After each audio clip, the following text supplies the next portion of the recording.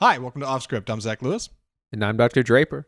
Today on the show, we're looking at Fast X, the exciting new Fast and Furious feature, and what is supposed to be kind of the wrap-up of the franchise. We went and watched it. Andy and I are not big Fast and Furious fans, so bit of a cynical but tidy review of the new Fast movie. We're also going to take a look at History of Violence, excuse me. David Cronenberg movie from 2005. Weird one to watch, but we're in this space in summer where we're not quite getting awesome movies back to back. Well, we're getting good movies back to back, but never like 3 or 4 in a row at the movie theater. So we gotta find something else to pair this stuff with. We figured, why not? It's Cronenberg. We like Cronenberg just fine. Viggo Mortensen's in it. We're gonna talk about it. Came out 2005. We're gonna talk about some trailers, some things that are coming up that you might want to keep an eye on.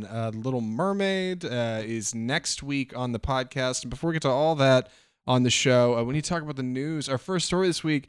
HBO Max is dead. Yes, rip. If you have HBO Max on your Roku, on your iPhone, just go ahead and uninstall that app. It's done for. Max is the new thing. It's here. We've talked about this on the show before. If you haven't been listening, this is what's going on. Warner Brothers Discovery has officially made the change as of today, the day this episode's coming out. So if you're listening to this, it's already happened. And HBO Max has been rolled into Max, an all-in-one streaming service featuring HBO Max content and Discovery Plus content. Andy, what's this about for people who haven't heard or don't know what we're talking about? What is this? Right, so it was announced about 6 months ago that with Warner Brothers and Discovery merging, that they would try to build some sort of unified app that would have both content from Discovery Plus and HBO on it, and that is manifested today. It's come out that the app is just called Max, simply Max. And I downloaded it this morning. I have the HBO Max, and so for some people they just could log into HBO Max and it would work, but it didn't work for me. I had to download the separate app. And it seemed to work fine. It actually worked pretty well. It was really strange, though, because it's a big mix of all the content. So you have, Succession right next to 90 Day Fiancé, which is kind of bizarre to me. But it does have, an HBO tab. I haven't really gotten into it too much, but it was working for me. Same. I haven't downloaded it yet on any specific device, but I checked out the desktop version today while I was at work. It looks like it's going to be just an amalgamation of everything, right? They've got their little banners that'll say new Max Originals and movies you might like, but they've also got, from the Learning Channel, which is like a horror banner of reality 90 Day Fiancé and My 1,000-pound neighbor content that I'm never ever going to watch or engage with. That I wouldn't be paying for if I didn't want to. This whole conversion does increase in price. What is it? I think a couple bucks or something. We're all going to be paying more $1 or $2, yeah. Yeah, bummer, I guess. But if you've been keeping up with HBO's incredible run of Sunday shows since January, you might already be subscribed, and you probably don't care. I don't anyway. I'm willing to stick around. But some users reported some issues when this went over live.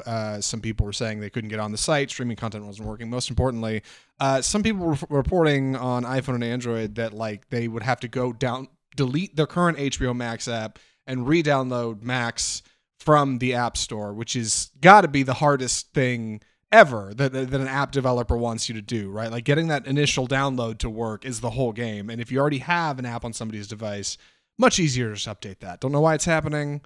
Couldn't tell you. They're still working it out. So just something to keep an eye on, I guess. And have you actually watched any HBO content on it yet? I mean, what do you... Any initial impressions on what's going on over there? Not yet. No, I haven't watched anything yet. I just kind of scrolled through it, saw all the offerings, see how it was set up. Like I said, there is a tab that's just HBO, which I liked because I don't want to sift through all the Discovery garbage while I'm going through HBO. Haven't watched it, but I mean, it's laid out fine. Seems to work pretty well. We'll kind of see.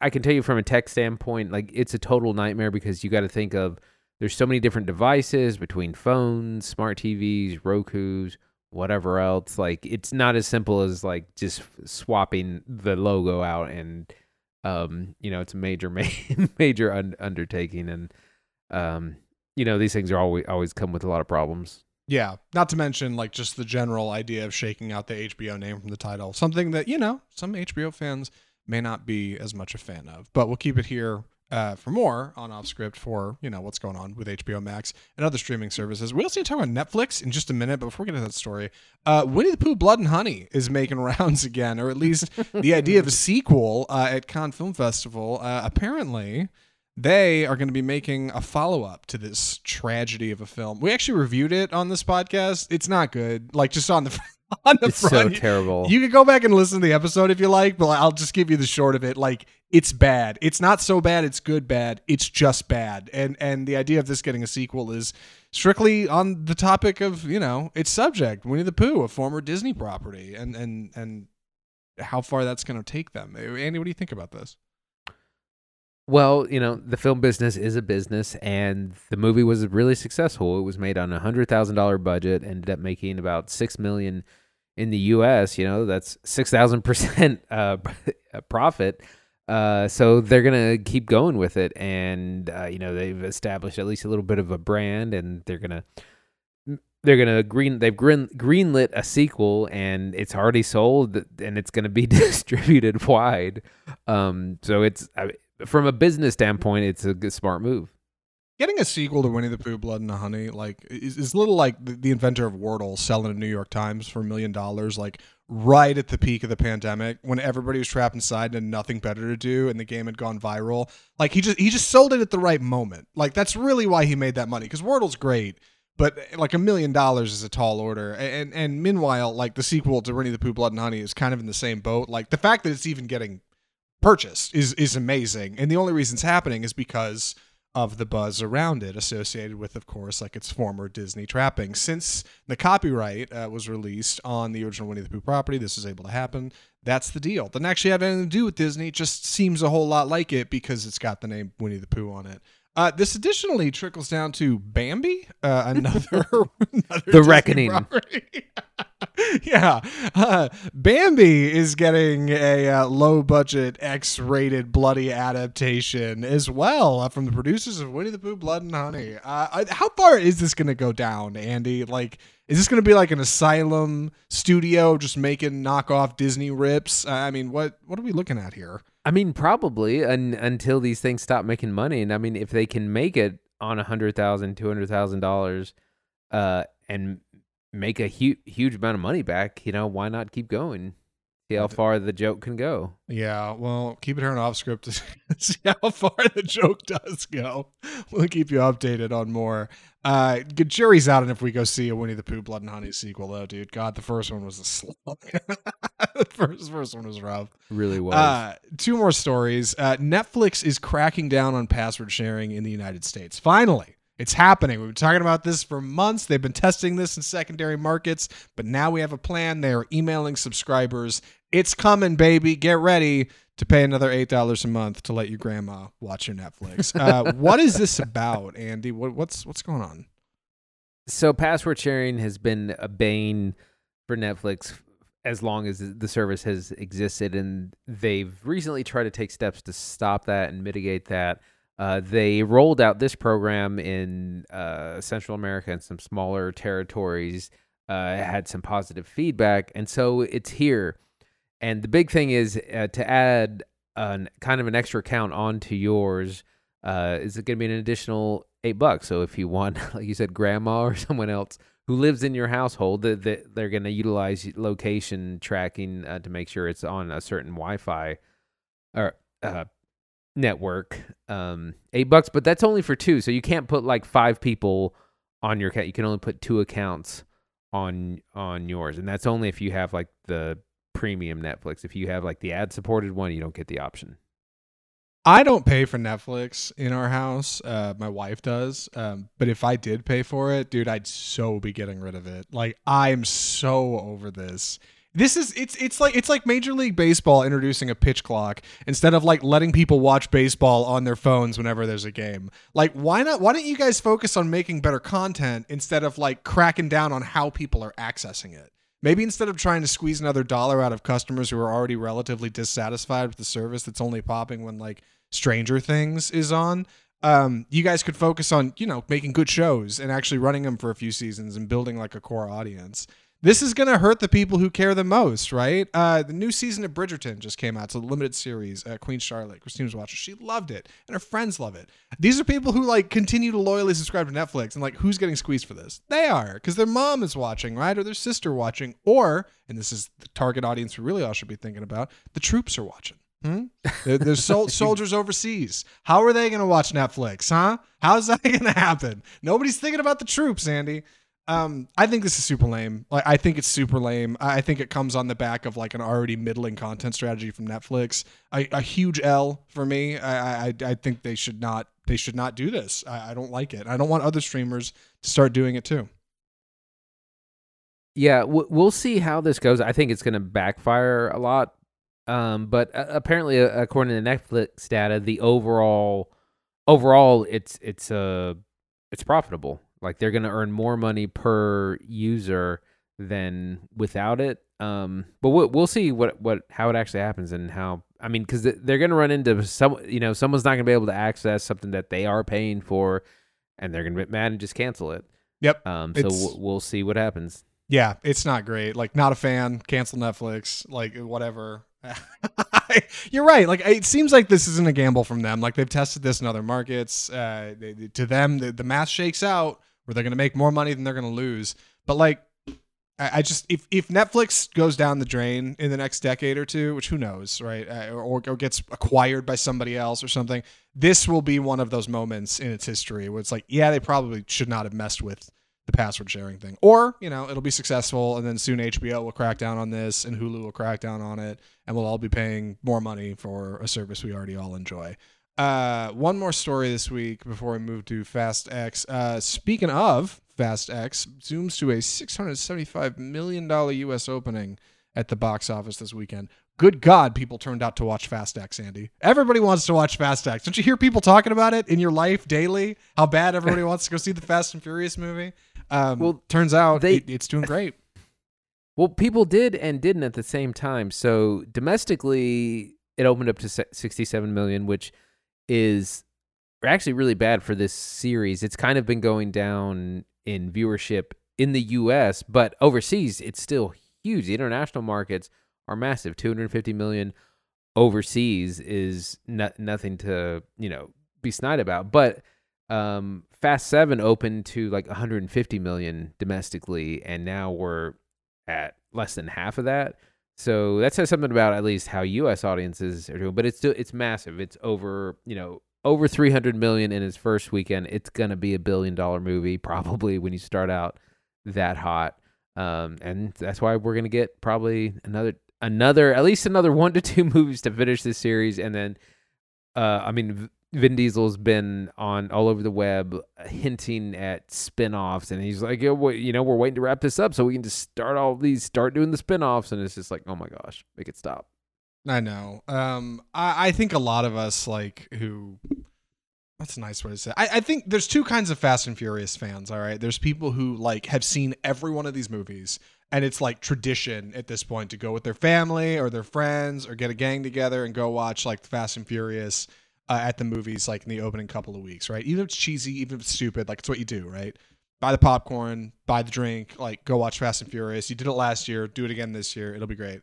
And there's other people like who are just kind of weary, who have watched like a few of them but fell off, right? Like watched them when they first came out, right? When they were actually hot. They were about kids stealing VHS players. And maybe saw like Tokyo Drift and like one or two more, but got lost in the shuffle. Couldn't keep up with all the title changes. Couldn't keep up with like who was in it and what was happening. Heard the Charlie Puth song one too many times, and like have just fallen off. And Fast X feels like a movie that, well, we'll get to the full review in a minute, but fundamentally, like it seems like a movie that is made for like the former. It is just for the people who have been going to see all of these and are dedicated and will continue watching them until they end. Don't know what that means for the franchise once they start getting the spinoffs. As far as I know, Hobbs and Shaw did pretty good when they spun that off. Like I don't know. But this movie is clearly doing well, and they're going to continue to make more. God, I hope they don't make another 2. Vin Diesel was saying that at like a red carpet event in Rome for the premiere. There's a clip of him talking about it, by the way, and my man is sauced. Good God. Like, I couldn't believe they were filming him. Him and somebody else from the cast, they are all over the place. Like, it's great. And he's talking about, we're going to make 2 more of these. God, please, Vin, let's just take the check and get out of the limelight, man. Go fish or something.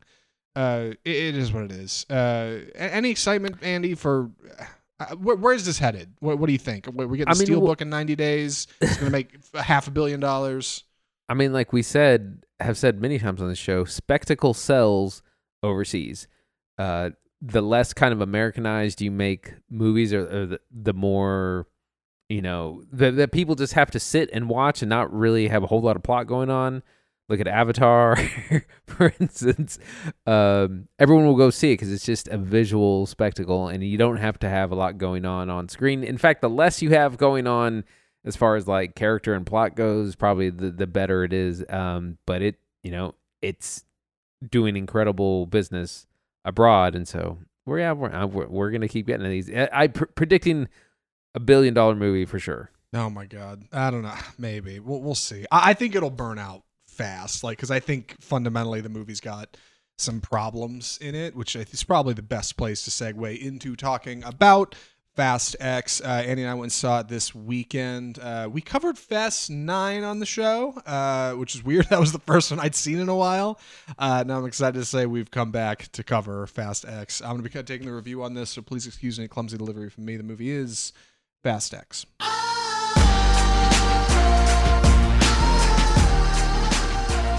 So Fast X is a surprisingly complicated tale.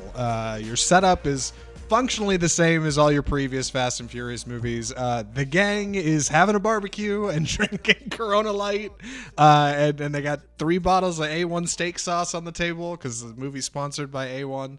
And Dominic Toretto is teaching his son how to drive. Lil B, he calls him, for named after Brian, who's Paul Walker's character in the franchise.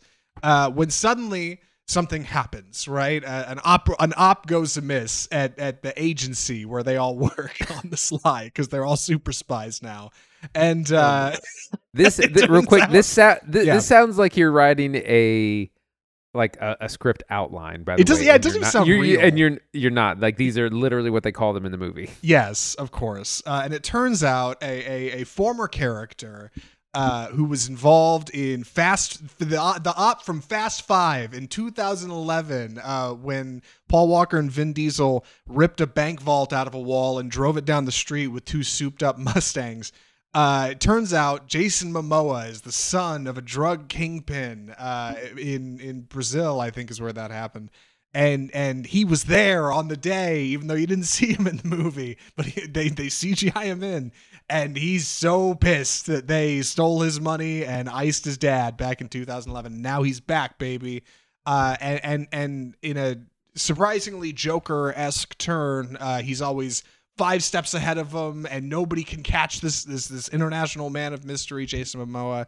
And his whole lean is to make Dominic Toretto suffer for his crimes and the things that he's done before ultimately taking away his family, his friends, and everything that's important to him, which of course is his family.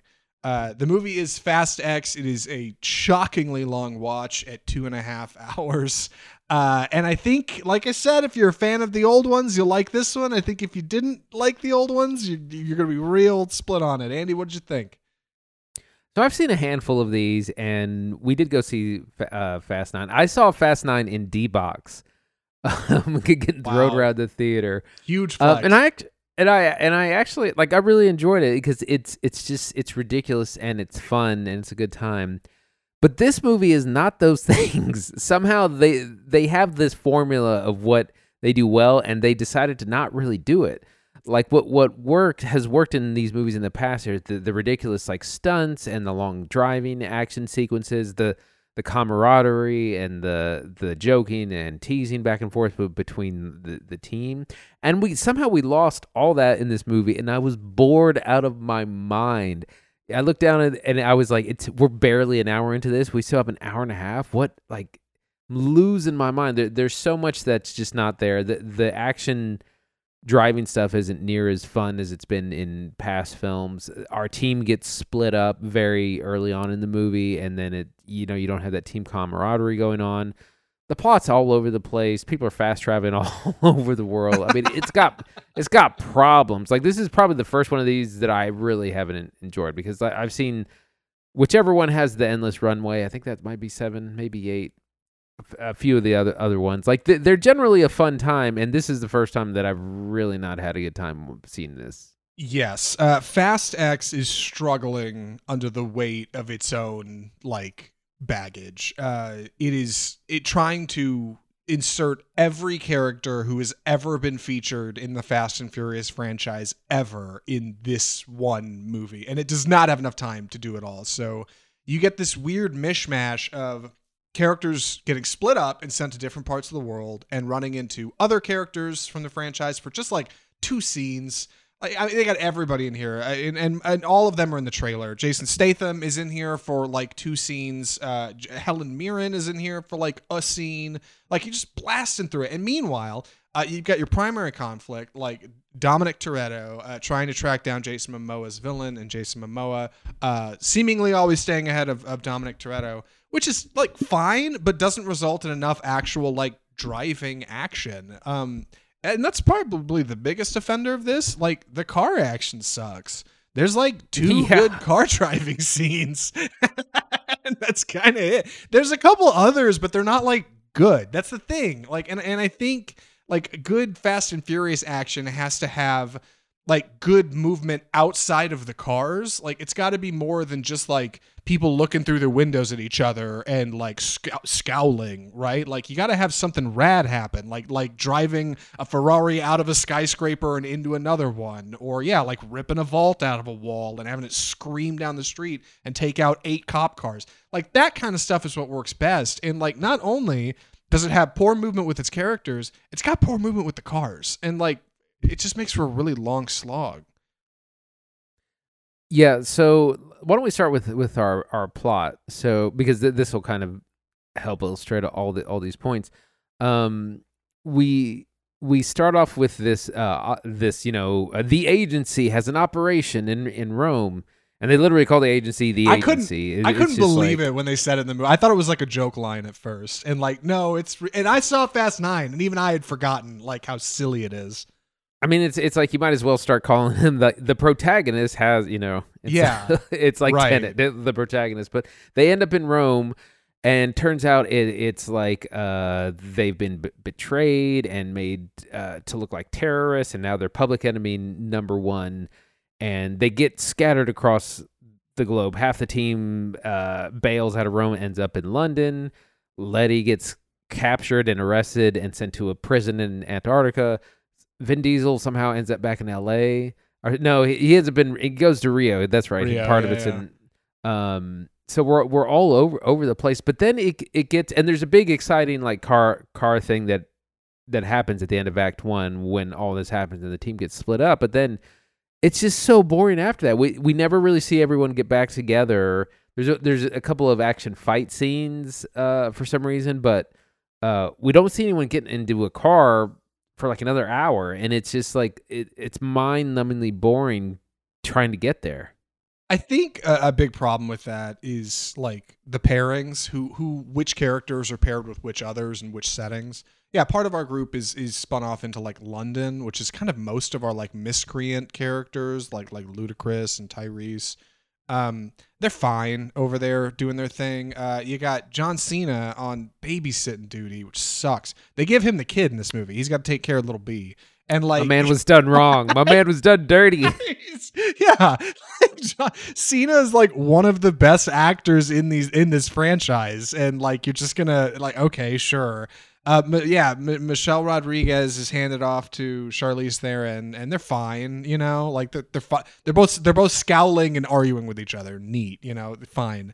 And meanwhile, like, Vin Diesel's left to face off with Jason Momoa's kind of character, who's basically operating from the shadows from this movie. And like, Diesel once again is like somehow the least charismatic character out of anybody in the script. He's the most boring, the worst person on most screen. Dry. Everybody acts better than him. And it's great because he's given every cool line.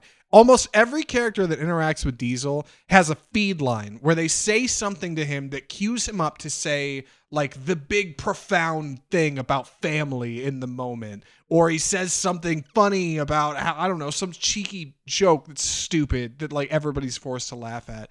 And this comes at like a functional problem with the script. Remember, Justin Lin, who was the guy who basically turned this whole series around following Tokyo Drift. I think he did Tokyo Drift. He left shooting Fast X days into production. He has done all of these up to this point. He has like shaped this franchise into what it is. And he said he got so pissed trying to argue with Vin Diesel. There was a door slammed and phone calls and people were madder than hell that he left the production. He bailed on the whole thing. And they hired Louis Letterier, who is the director of the Transporter series, Now You See Me, Marvel's Incredible Hulk. They hired him to pick it up. And he does a fine job like cobbling it all together. But God, like it's like he has to work around how dry Diesel is in these movies. And Diesel is not, it's funny because Diesel is acting this. Like he's not actually that dry of a dude in real life, I don't think. He put out an album, which is fine. I've seen him in interviews. Like he's relatively more uppity than he is in these movies. Like the way he plays Dominic Toretto is just so flat. Like I just don't care, you know? And then, of course, there's Jason Momoa, who is actually really pleasant, I thought, in this movie. Do you want to talk about his kind of turn as a villain here? Jason Momoa is having so much fun, and it's funny because I thought he looked kind of lame in the trailers, but they really are downplaying because he's incredibly flamboyant. I feel like they made him very gay, very very out, and he's like the Joker, and he's having a great time, and it's one of those things that where he's like always a step ahead, and it's just annoying. He's like, oh, you thought you escaped that trap? That actually put you into the other trap that I had ready. Like, That's right. There's so much of that, which is it's kind of lame, but he's good. He's having he's having a great mustache twirling moment and some kind of psychotic things that are very, like I said. They have him in purple at some point, and I was like, this is very Joker inspired. Yeah. Go ahead. Well, funny enough, John Cena, I feel, is doing a Batman audition through part of this. Yeah, I think so too. Momoa's also got like the best costuming in the movie. Like he's wearing all these like breezy outfits, and he'll come on from another scene. He's got like a jacket on, and then he'll have a costume change. We're wearing something else. He got his hair up at one point. Like everybody else is just like fine, you know. It's like Fast and Furious street clothes. Like, and it for what it's worth, like it is nice to see the Fast and Furious series like run a different direction with the villain that's not just like cold hard badass like Charlize Theron or John Cena or Dwayne Johnson or Jason Statham. All these people were that role. They were just like the flat two-tone I'm a jerk kind of character. And that actually is in here a little bit. Goes to Alan Ritchson, who plays the head of the agency. Is formerly in Blue Mountain State, where he's very funny in that show. And he did Jack Reacher on Amazon. Now he's in this is kind of the guy picking up the slack where Kurt Russell's Mr. Nobody left off. These are real things. Kurt Russell's Mr. Nobody is a real character. It was hilarious. Scott Eastwood's character is called Little Nobody. Is he really? God, I forgot Scott Eastwood was in this. Yeah, I am impressed at like the number of people they managed to get on set for these things and to get to return to roles. And like in that way, that's a nice thing. It's like how I feel watching a Wes Anderson movie when like Bill Murray pops up and I'm like, oh yeah, I forgot he's in this. Like Owen Wilson pops up like, oh yeah, I forgot he is in this. It happens like 8 times in this movie. Like somebody will show up and you're like, oh yeah, I forgot that person's in here. But it does not help the drama, which ultimately like is really slow. Between the action, you just don't care. Like it just feels real dry. And you know it's building towards something bigger. It's got this like Avengers Infinity War kind of feel to it where like, you know, they're not really going to resolve the plot in this movie because everybody's talked about this being a part 1. So like that's kind of lame too. You know, it's not, the film you're watching is not really building to resolution, which is not awesome. Yeah, I did want to mention. I'll get to John Cena in a second. Brie Larson is she in any of the other ones, or is this her first? I couldn't even tell you.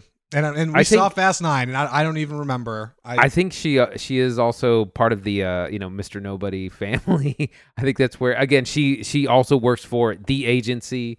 And just kind of shows up in really fabulous outfits whenever she's needed. But yeah, I did want to talk about John Cena some more.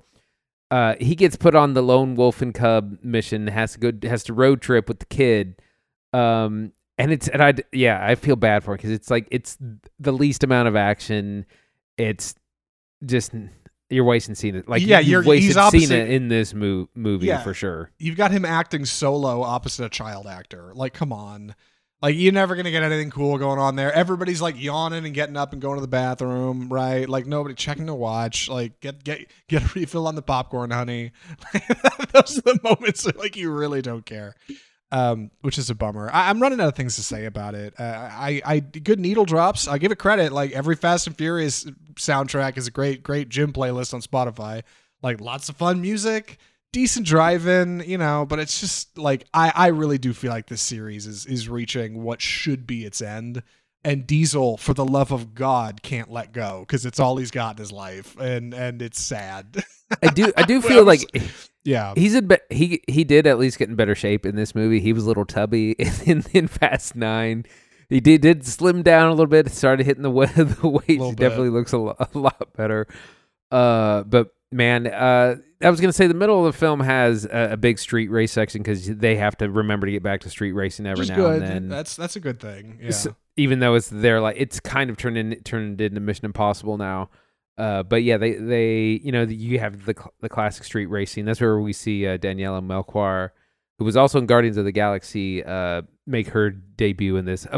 Who is of course the long lost sister of someone that I forget. People are constantly popping up with unknown relatives in this universe. Yeah. Go ahead. It feels like this series has really reached like peak vapid. You know what I mean? Like peak vanity. Our stars are never breaking a sweat. They're never working for it. Like they're just kind of manufactured on screen. They remind me like the Transformers. Like they're each just this cast of like individual caricatures that are like, haha, Fast and Furious, I drive a car and pay me. And I'm just surprised at how many people still turn out for this. It's the same as like the Jurassic World Dominion crowd. Like, yeah, that theater was full of people who were on their phones half the movie and were filming part of it for Snapchat so they could like roll it into other people viewing their lives through the lens of social media. And like in that way, like that's what Fast and Furious feels like it's become. Like there's no substance here. It's just like, just crank it out. It's formulaic. It'll make money. That's the thing. And like, if anything worked in these movies, it was at least the damn action, right? Like at least I would see something cool happen with a car. And even Fast 10 doesn't have enough of that, like, to save it, I think. I hope whatever's next is big. There were moments where I thought the screen looked 100% animated. Like, this looks like I'm watching a cartoon. Oh, for because sure. Because of everything that's happening. Yeah. There's bad green screen behind people, like, when they're at their stupid barbecue. Like, it's really obvious. Like, you guys are on a set. Like, none of this is... that's a green wall behind you. It's not it's not like a picturesque view of Los Angeles. You couldn't be bothered to go out and shoot it. No. We're just going to shoot that on studio, stage 8.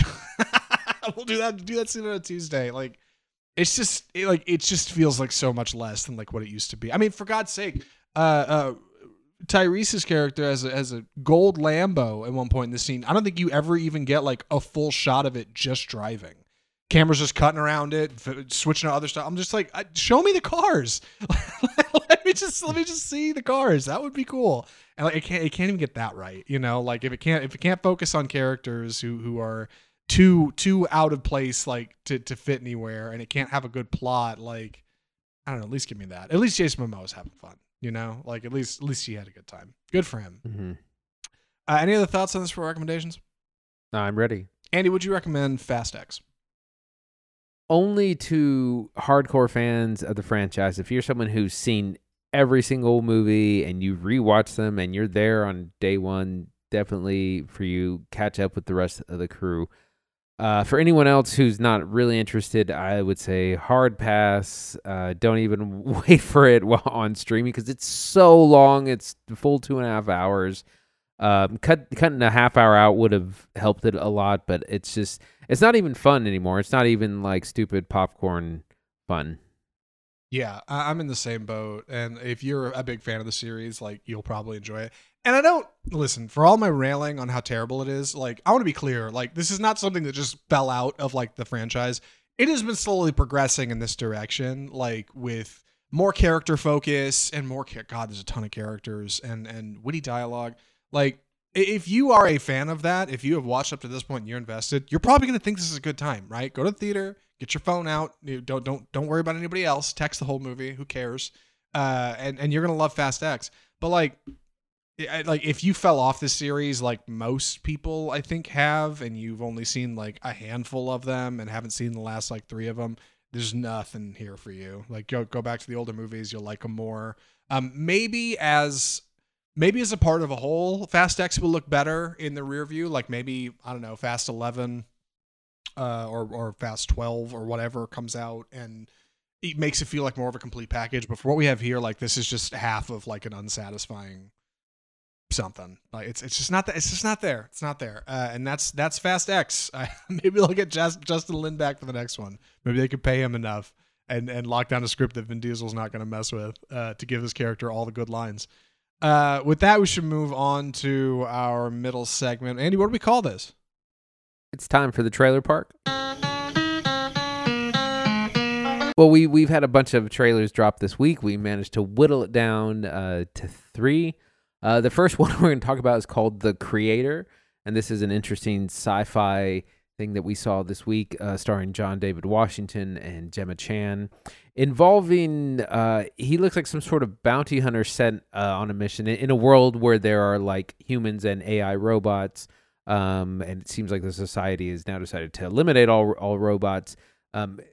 John David Washington is sent to destroy one that basically looks like a child, and he can't really do it because they look like a human child / robot thing.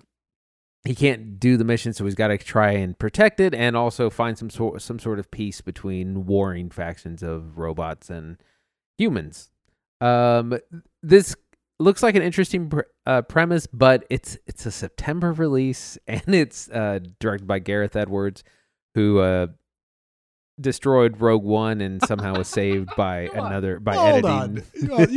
We don't know he destroyed it. We just know he directed most of it, and Disney hated it so much that they hired Ron Howard to come fix it. Right? That's no. That was Solo. I forget who they got. Tony Gilroy was the editor on Rogue One, and he said he came back in and basically put together a different film. And Gareth Edwards has said since that's probably the best it's going to get. For what it's worth, like The Creator looks cool on paper. Like I think he has a little bit of that like Denis Villeneuve feeling of scope. Like you make a person really small on screen and you make a ship ginormous, right? Like, and it makes them feel like part of like a much fuller world. And also it's got a little bit of like Neil Blomkamp District 9 kind of appeal with like having robots integrated directly into society, right? Like these are just normal things in daily life. Like John David Washington's in it. I think it looks not bad. And then Andy pointed out, yeah, man, it's coming out in like September. It's a weird time for movies to come out. I don't know. We'll see. Keep it here for more on The Creator. Next movie we need to talk about is Mission Impossible Dead Reckoning Part 1.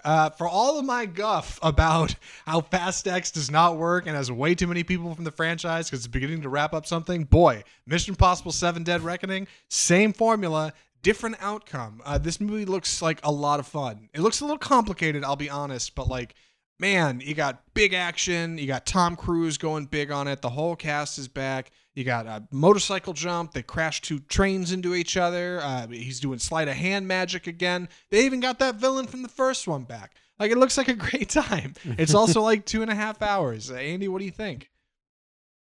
So I was hoping we would get something different from this trailer, because the teaser, which was like 2 minutes long, came out last summer, like a full year ahead of the release. And we've had to see it a million times since then. So I was hoping to get like just new stuff, kind of get a little bit more on the plot. But we didn't. We basically got the same trailer, just kind of recut differently. But it's the same, like you see a bunch of the action and a bunch of your favorite stars and fight scenes and gun battles and things like that. But you have no idea what this movie's about, because it's just all this action. We do see that Pom Klementif has joined the cast, who plays...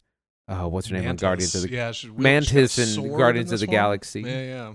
Yeah. So she's now on the poster, which she wasn't in any of the other promo stuff. So that's cool. But yeah, we just don't really know at all what's going on, and I was kind of annoyed by that. But I'm a big fan of this series. I have enjoyed all these pretty well, and so I'll definitely be going to see it. That comes out the week before Barbie. Oh man, probably smart timing on their part. Get out before Oppenheimer comes. God, dude, that's gonna hurt Oppenheimer.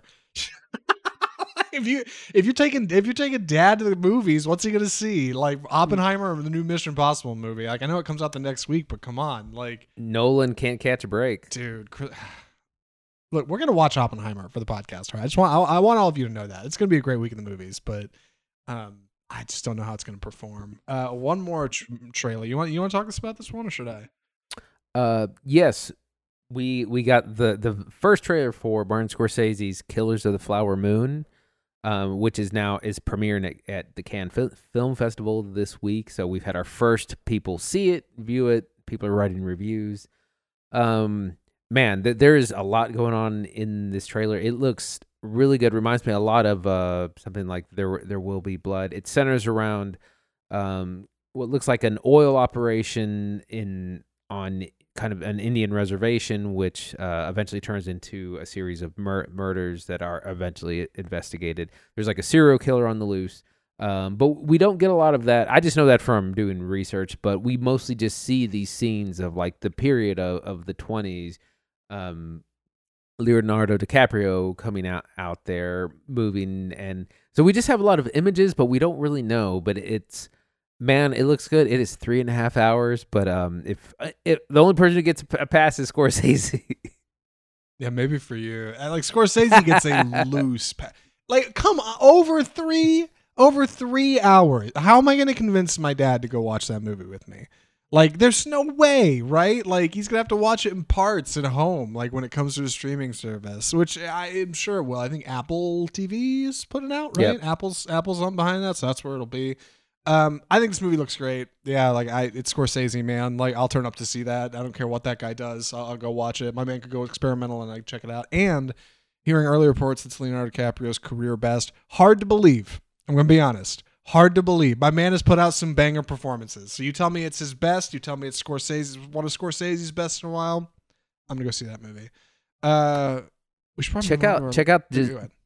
Well, real quick, check out this cast. It involves Leonardo DiCaprio, Robert De Niro, newcomer Lily Gladstone, Jesse Plemons, John Lithgow, Brendan Fraser. I mean, it's a stacked cast, and it's this epic, $200 million film. So we're definitely going to be talking about it. It comes out in October, I believe.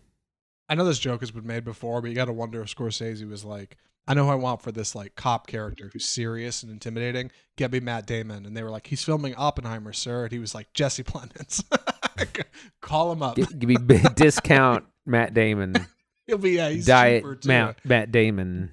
Diet Matt Damon. That's right. No, I love that. Love Plemons. Can't wait to watch it. One more movie on the podcast, Andy. What are we talking about? A History of Violence. How come he's so good at killing people? So the reason this came up on our radar is that James Gunn was talking about his favorite comic book adaptations from comic book to film, and he mentioned some of the things that we've all seen before, like The Dark Knight, but then he mentioned a couple we hadn't, or that people don't really talk about. Number one was Old Boy, the Korean revenge film, which we have reviewed on the show. But one of the other ones was A History of Violence, which I didn't know was a graphic novel, but it was turned into a film in 2005 by David Cronenberg, starring Viggo Mortensen, and was nominated for 2 Academy Awards, including Best Screenplay. So we wanted to take a look back, and I've been trying to get Zach to watch this movie for a while because I remember it really having an impact on me. Anyways, the film stars, like I said, Viggo Mortensen as Tom Stahl. Tom lives in a small Midwestern town, very folksy. He's got a loving wife played by Maria Bello, two great kids. He helps run a diner. It's a kind of town where everyone knows each other by their first name. Everyone knows that everyone's business. Everyone waves and says hi, and it's just like hallmark middle America, like a little nauseating in the first act. But eventually, 2 men try to rob the diner where Tom Stahl works, and in an act of heroism, he kind of leaps into action and has to eventually kind of kill these 2 bad guys, and is deemed a hero. He's a hometown hero. He gets on the news. but he doesn't really like it. He doesn't want to do interviews. He just wants to, get back with his family, put it all behind him. But this act of heroism gets the attention of some bad people from Philadelphia who come looking for Tom, who may or may not be what he says he is or what he appears to be. So that's our setup. Zach, what'd you think? 2005. I liked it. I liked A History of Violence. I didn't think I would, even when Andy told me I would, and I'll tell you why. I think A History of Violence really hurts from the time it came out, as it was infamously the last big release film to be put on VHS. I think that was the deal. Before everybody pivoted straight to DVD. I remembered seeing an old trailer for it that is rough. It's actually on IMDb. You can find the trailer on YouTube. I've seen it. It is the trailer. I rewatched it. Very It's poorly bad. edited. It is very bad because it's got all these trappings of old VHS thriller editing for a trailer with it's just not, it's not a good trailer, and I just didn't think a lot of it. And because the trailer doesn't show a lot, I just kind of assumed there wasn't much substance in the movie, but there is actually. I'm pleased to say. I'm a big Cronenberg fan too. I'm surprised at how many movies I've seen of his going back, and just last year we watched Crimes of the Future, starring Viggo Mortensen, directed by David Cronenberg. They've worked together for a long time, so I was pleased to say that this one came out better than I thought it was going to be, and that's really charming and does not always happen with older media like this. Sometimes you go back and watch a 4x3 feature and you're like, this does not hold up. But History of Violence actually does. And I had no idea it was based on a comic book. Shout out to James Gunn for being the reason we watched this movie. Where do you want to start talking about this? Because I got a lot of hot takes. I want to start with our kind of setup and plot. So Cronenberg does a great job of kind of subverting expectations, because the movie starts out with after the opening scene, which is very, very slow, painfully slow, but goes from 0 to 100 in an instant. Well, what do you think about just that much? This is the opening scene. Man, the opening is really effective and is one of the reasons I really, really got to liking this movie fast. It's a 4.5 minute one take, which they did not do a lot back in the day. Those have come into I think popularity a bit more since, and now you get the digital oneer, right, where they're kind of strung together CGI and they kind of hide the edits. But Cronenberg doesn't have that luxury. Yeah, he shoots these two guys, kind of disheveled looking gentlemen coming out of a motel in the morning. One of them's younger, one of them's older, and they hop in their car, and the younger guy's like, I'm so sick of this life. I'm so over it. I want to get out of this. I'm done with it. And the older guy's rolls his shoulders well, that's the job, kid. You don't really get an idea what they're getting into. And as these guys pull around to the motel office to pay their bill and get out of there and hit the road again, they're talking about, we better get going. Sun's getting high. And they pay their bill, and that's when you quickly discover these two gentlemen are not as they seem. And that's the first time A History of Violence gives you that turn that you don't really know who you're watching. It starts with these two dudes right here, and then you get a flash to like Andy said, this Hallmark kind of life with Tom Stahl and his family. It is like a Folgers ad. It cuts out of this horrific scenario with these two dudes to a coffee commercial. Young, what's her name? Sarah Stahl wakes up in her bed and she's shouting, and Dad runs in, played by Viggo Mortensen, Tom Stahl. What happened, honey? And she's like, I had a nightmare. He's like, oh, come here, and hugs her. And then his son Jack comes in. What's going on, Dad? He's Sarah had a nightmare. Oh no, maybe she had a bad dream. And then right then the light comes on and Mom comes in, Edie, played by Maria Bello. What's happening, gang? It's so perfect. It just gives you each one of them right up front in the most sickly sweet presentation you could get of this small town family, who are just living their lives in the middle of Indiana, right? Tom owns a diner and he's doing his thing. Kids are going to school, just no trouble sort of lifestyle. Yeah, it's a Leave It to Beaver level. Yes, it is. Family. I literally laughed when the light comes on and Jack's like, "What's going on, Dad?" It's just one after another. It's a stage play. Yeah, there's a part of the B plot is like the son Jack is he's having trouble with baseball, and the dad gives him a motivational speech. He was like, just don't stay under it, don't let it get over you unless it's out of the park, and of course then in the big game he catches the ball, and it's like it makes you almost want to roll your eyes. Yes. Which is so good because of like the horror that is coming once things kind of get going. And it sets up these questions, like it's called a history of violence, and violence is the theme.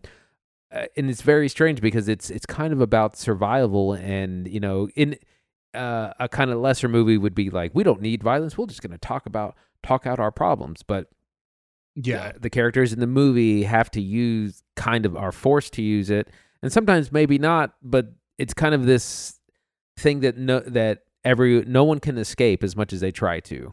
That baseball game is like the first spot in this movie where you can really see like the edges of the budget, because Jack mentions to his dad, I've got baseball later, Pop, but I'll be around at the shop, whatever. And like it cuts this ball game, and like all these dudes are wearing like t-shirts that like the production designer just like got out of a bin. They were like, here, put these on. You're the yellow ones and you're the red ones. And like they're supposed to be playing in like what is functionally their school's physical education program. It's like PE. And like no PE department in the world is giving you like brand new, fresh washed like shirts that these kids are wearing. Like I couldn't tell if they were like a formal baseball team or what they were. And like that's where you realize like this movie's shot on a small budget. And Cronenberg, I think, does a good job of stretching that. It's shot up in Canada. Looks pretty much like Indiana. Like I mean, I don't think anybody would know watching it at home that you're not in like small town America. And Tom Stahl runs this little diner, and it's at this baseball game, where his son Jack gets bullied by another player. And while he's getting bullied, the player, this guy tries to challenge him to fight him, and Jack says, like, what would be the point? Like, violence isn't the answer. And that's when I think, like, you kind of get your first real peek at, like, what the movie is trying to say, right? Like, ultimately, like, violence is not really a solution anywhere, and there's no real point to it, but, like, sometimes people are just driven to it, like, for reasons, I don't know, one reason or another. They're threatened or they feel threatened, right? Like in this answer of like throwing hands and getting a gun out is not a great thing. But then the movie does something really clever, because when at the beginning, when they cut from like the opening of these two guys leaving this motel, and one of them's like, I gotta get out of this, business isn't for me. And then it cuts to older Tom Stahl, like hugging his daughter in bed when she's having a nightmare. It made me think, oh, maybe that's that guy. Maybe that was a flashback, right? Maybe that opening scene is that dude in the car who was like, I don't want to do this anymore. And Tom Stahl is that guy. Like that's a flash forward, right? That's where we're at now. And then right then in the movie, when Jack's talking about this stupid bully thing, those two dudes show up, which was so great. I so didn't expect it. Like I really didn't think these guys were going to be present, and by showing up in present time, like it shows they are a threat to our characters. Like our heroes, the Stahl family, is now functionally in danger of these two dudes, like who are dangerous men. And that was a really pleasant twist too for me. Like right in the first act, I was like, oh, I didn't think this was going to happen. Like now, Tom Stahl better watch out for these dudes. They're not good guys. Which makes it all the more satisfying when they run into each other and functionally trigger the events of the film, right? Like this is where the violence begins. That was really cool. That was really satisfying on first watch. Right. When we have this eventual confrontation in the diner, part of the thing that, initially it's like, oh wow, Tom just leapt into action and he's a hero. But then when everyone's kind of stops and thinks about it for a minute, they were like, well, how Tom, how exactly did you do that? Because he just leaps into action. He doesn't think, like, this movie's old, so I'm gonna spoil some of it, but like he smashes a guy over the head with the coffee pot, just hot coffee, just smashes without thinking, and then he jumps over the bar, grabs a gun, and shoots the other guy, and it's just like all in one smooth motion. It's almost like what you would see in a fight scene. And at first everyone's like, "Oh man, he's a hero," but then it's like, how'd you do that so easily?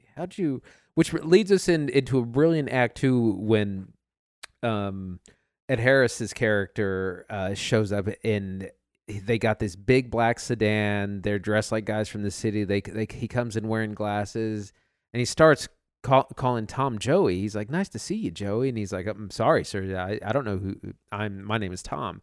And he keeps pressing, and you get the feeling like these are some gangsters, like some real like mob type figures, and they have a big interest in Tom, and they keep kind of coming around and bothering him, and they kind of think he's someone else. They're like, I think you're actually this guy we used to know in Philadelphia, and I think you're just kind of hiding out here. And he no sir, that's not me. And it brings up another kind of theme in the film, which is identity, because we think Tom is one thing, and everyone, including his wife and family, thinks he's one thing, but maybe he's not. Yeah, and like this is introduced a couple times, like in the movie with those guys in that great opening scene. Are these guys good dudes? They're not. Okay, well, was that Tom Stahl in the past? It isn't. Okay, well, are they a danger to him? They are. By the time you get to whether or not Tom is a good or bad dude, you're not sure first time around. And I should say, like, this is part of where I think the movie is a little weak. Dude, Viggo Mortensen, listen, love him to death. I've seen a lot of movies of Viggo Mortensen. He's great as Aragorn, Lord of the Rings.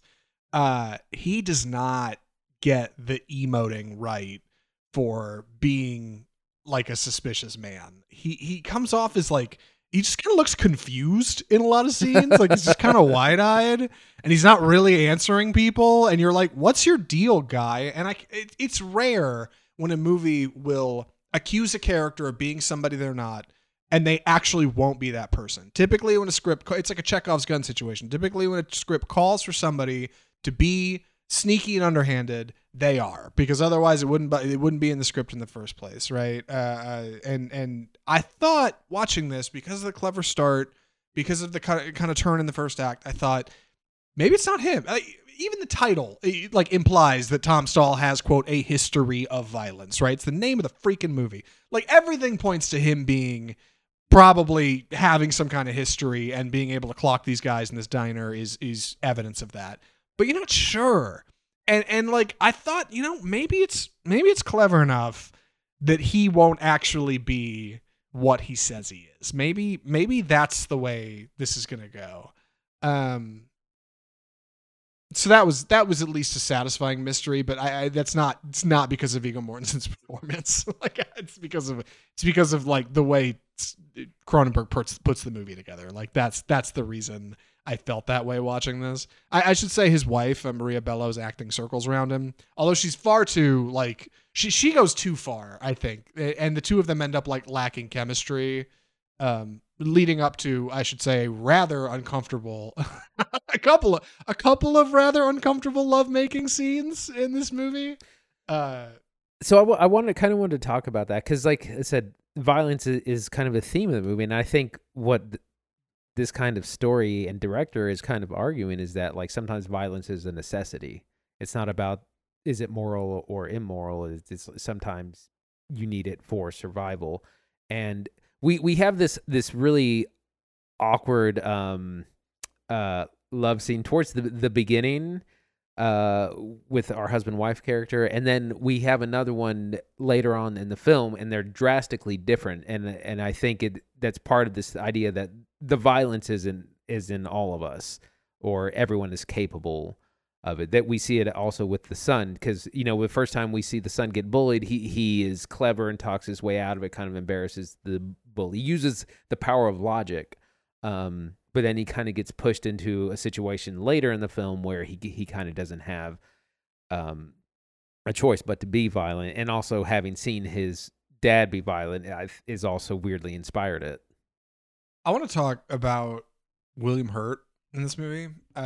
He's not in it much. He's got a little bit of that like Anthony Hopkins Silence of the Lambs thing, where he's only in it for like 16 minutes, but got nominated for an Oscar for it, which is crazy. He's barely in the movie and caught a supporting Oscar nom for his performance as Richie in this movie. And he is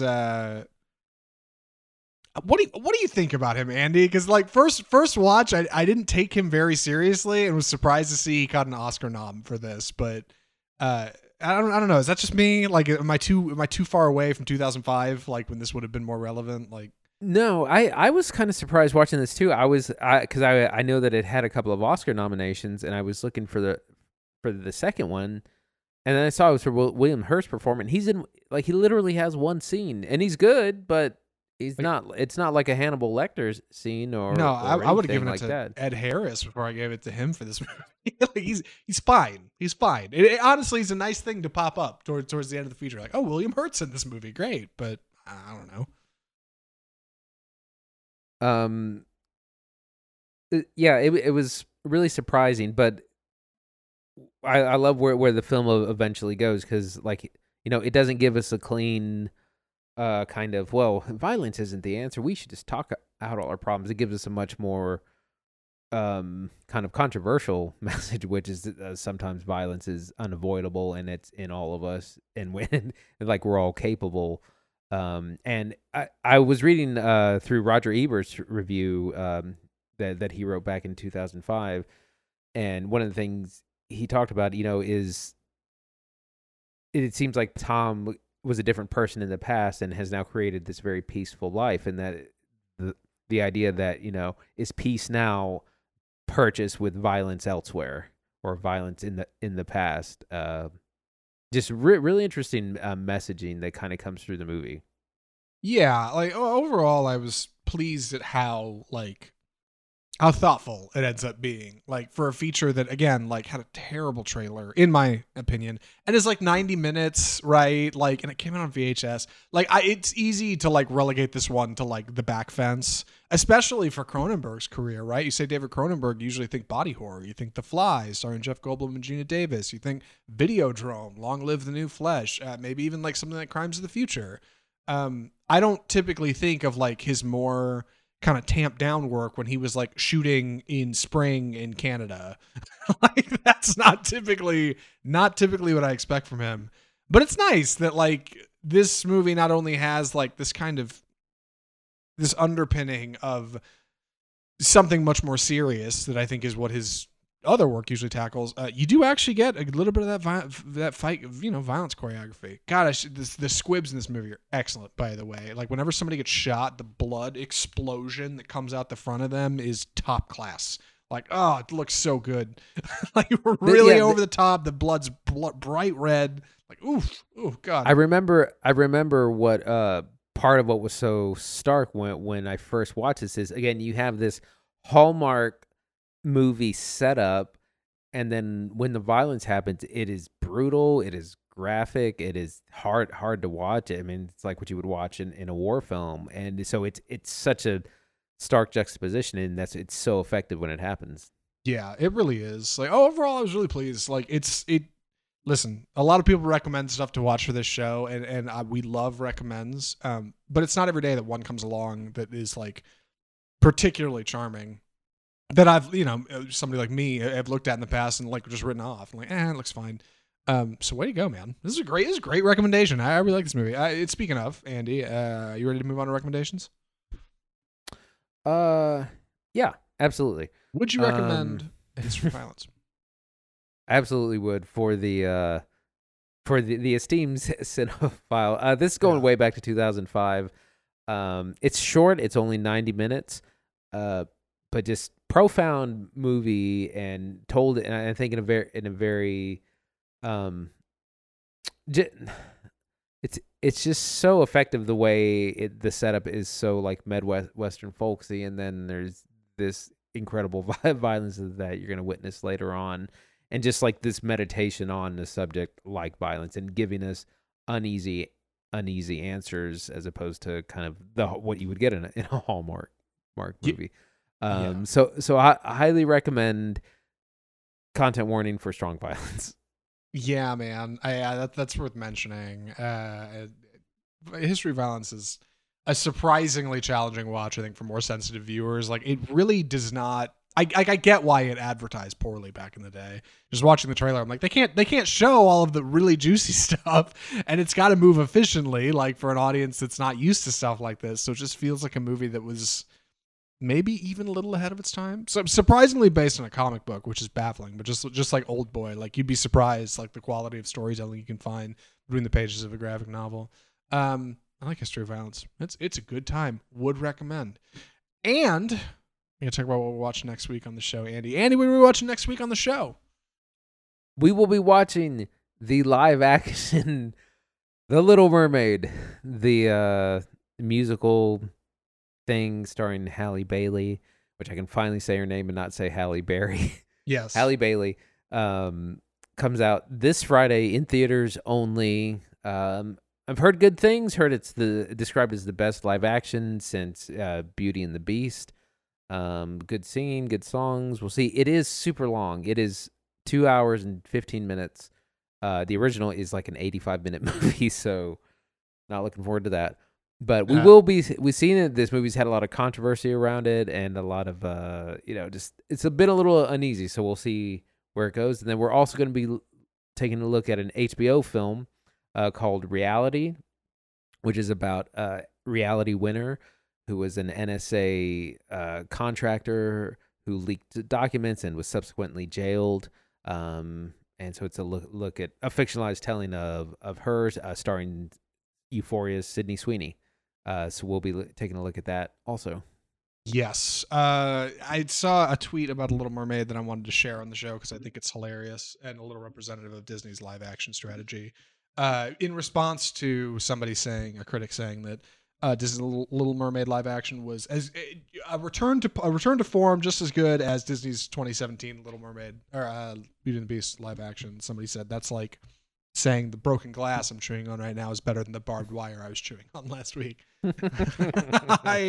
I've heard Halle Bailey's excellent in it, which I felt that way since like the first trailer when she just was like singing a track, and I was like, okay, clearly she's got pipes. She'll probably be awesome. And I hear it's more colorful than it's supposed to be. Fingers crossed. Fingers crossed it's more enjoyable in my head than it's gonna. Well, it's more enjoyable on screen than it is in my head.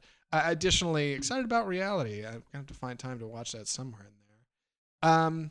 And then also coming up way down the line, Spider-Man Across the Spider-Verse, just the Monday after. We'll definitely be covering that on the show. But if you enjoyed the show today, if you liked what we were talking about, if you want to know more about a history of violence, or maybe I was too harsh on Fast X, you think, you can tell us how you felt by corresponding with us at our email, mail@offscriptfilmreview.com. You can also comment on this video wherever you're watching, whether it be on Facebook, where we live stream every Tuesday, or on YouTube, where we're uploading our reviews. Lots of good things happening on YouTube. Just check us out over there.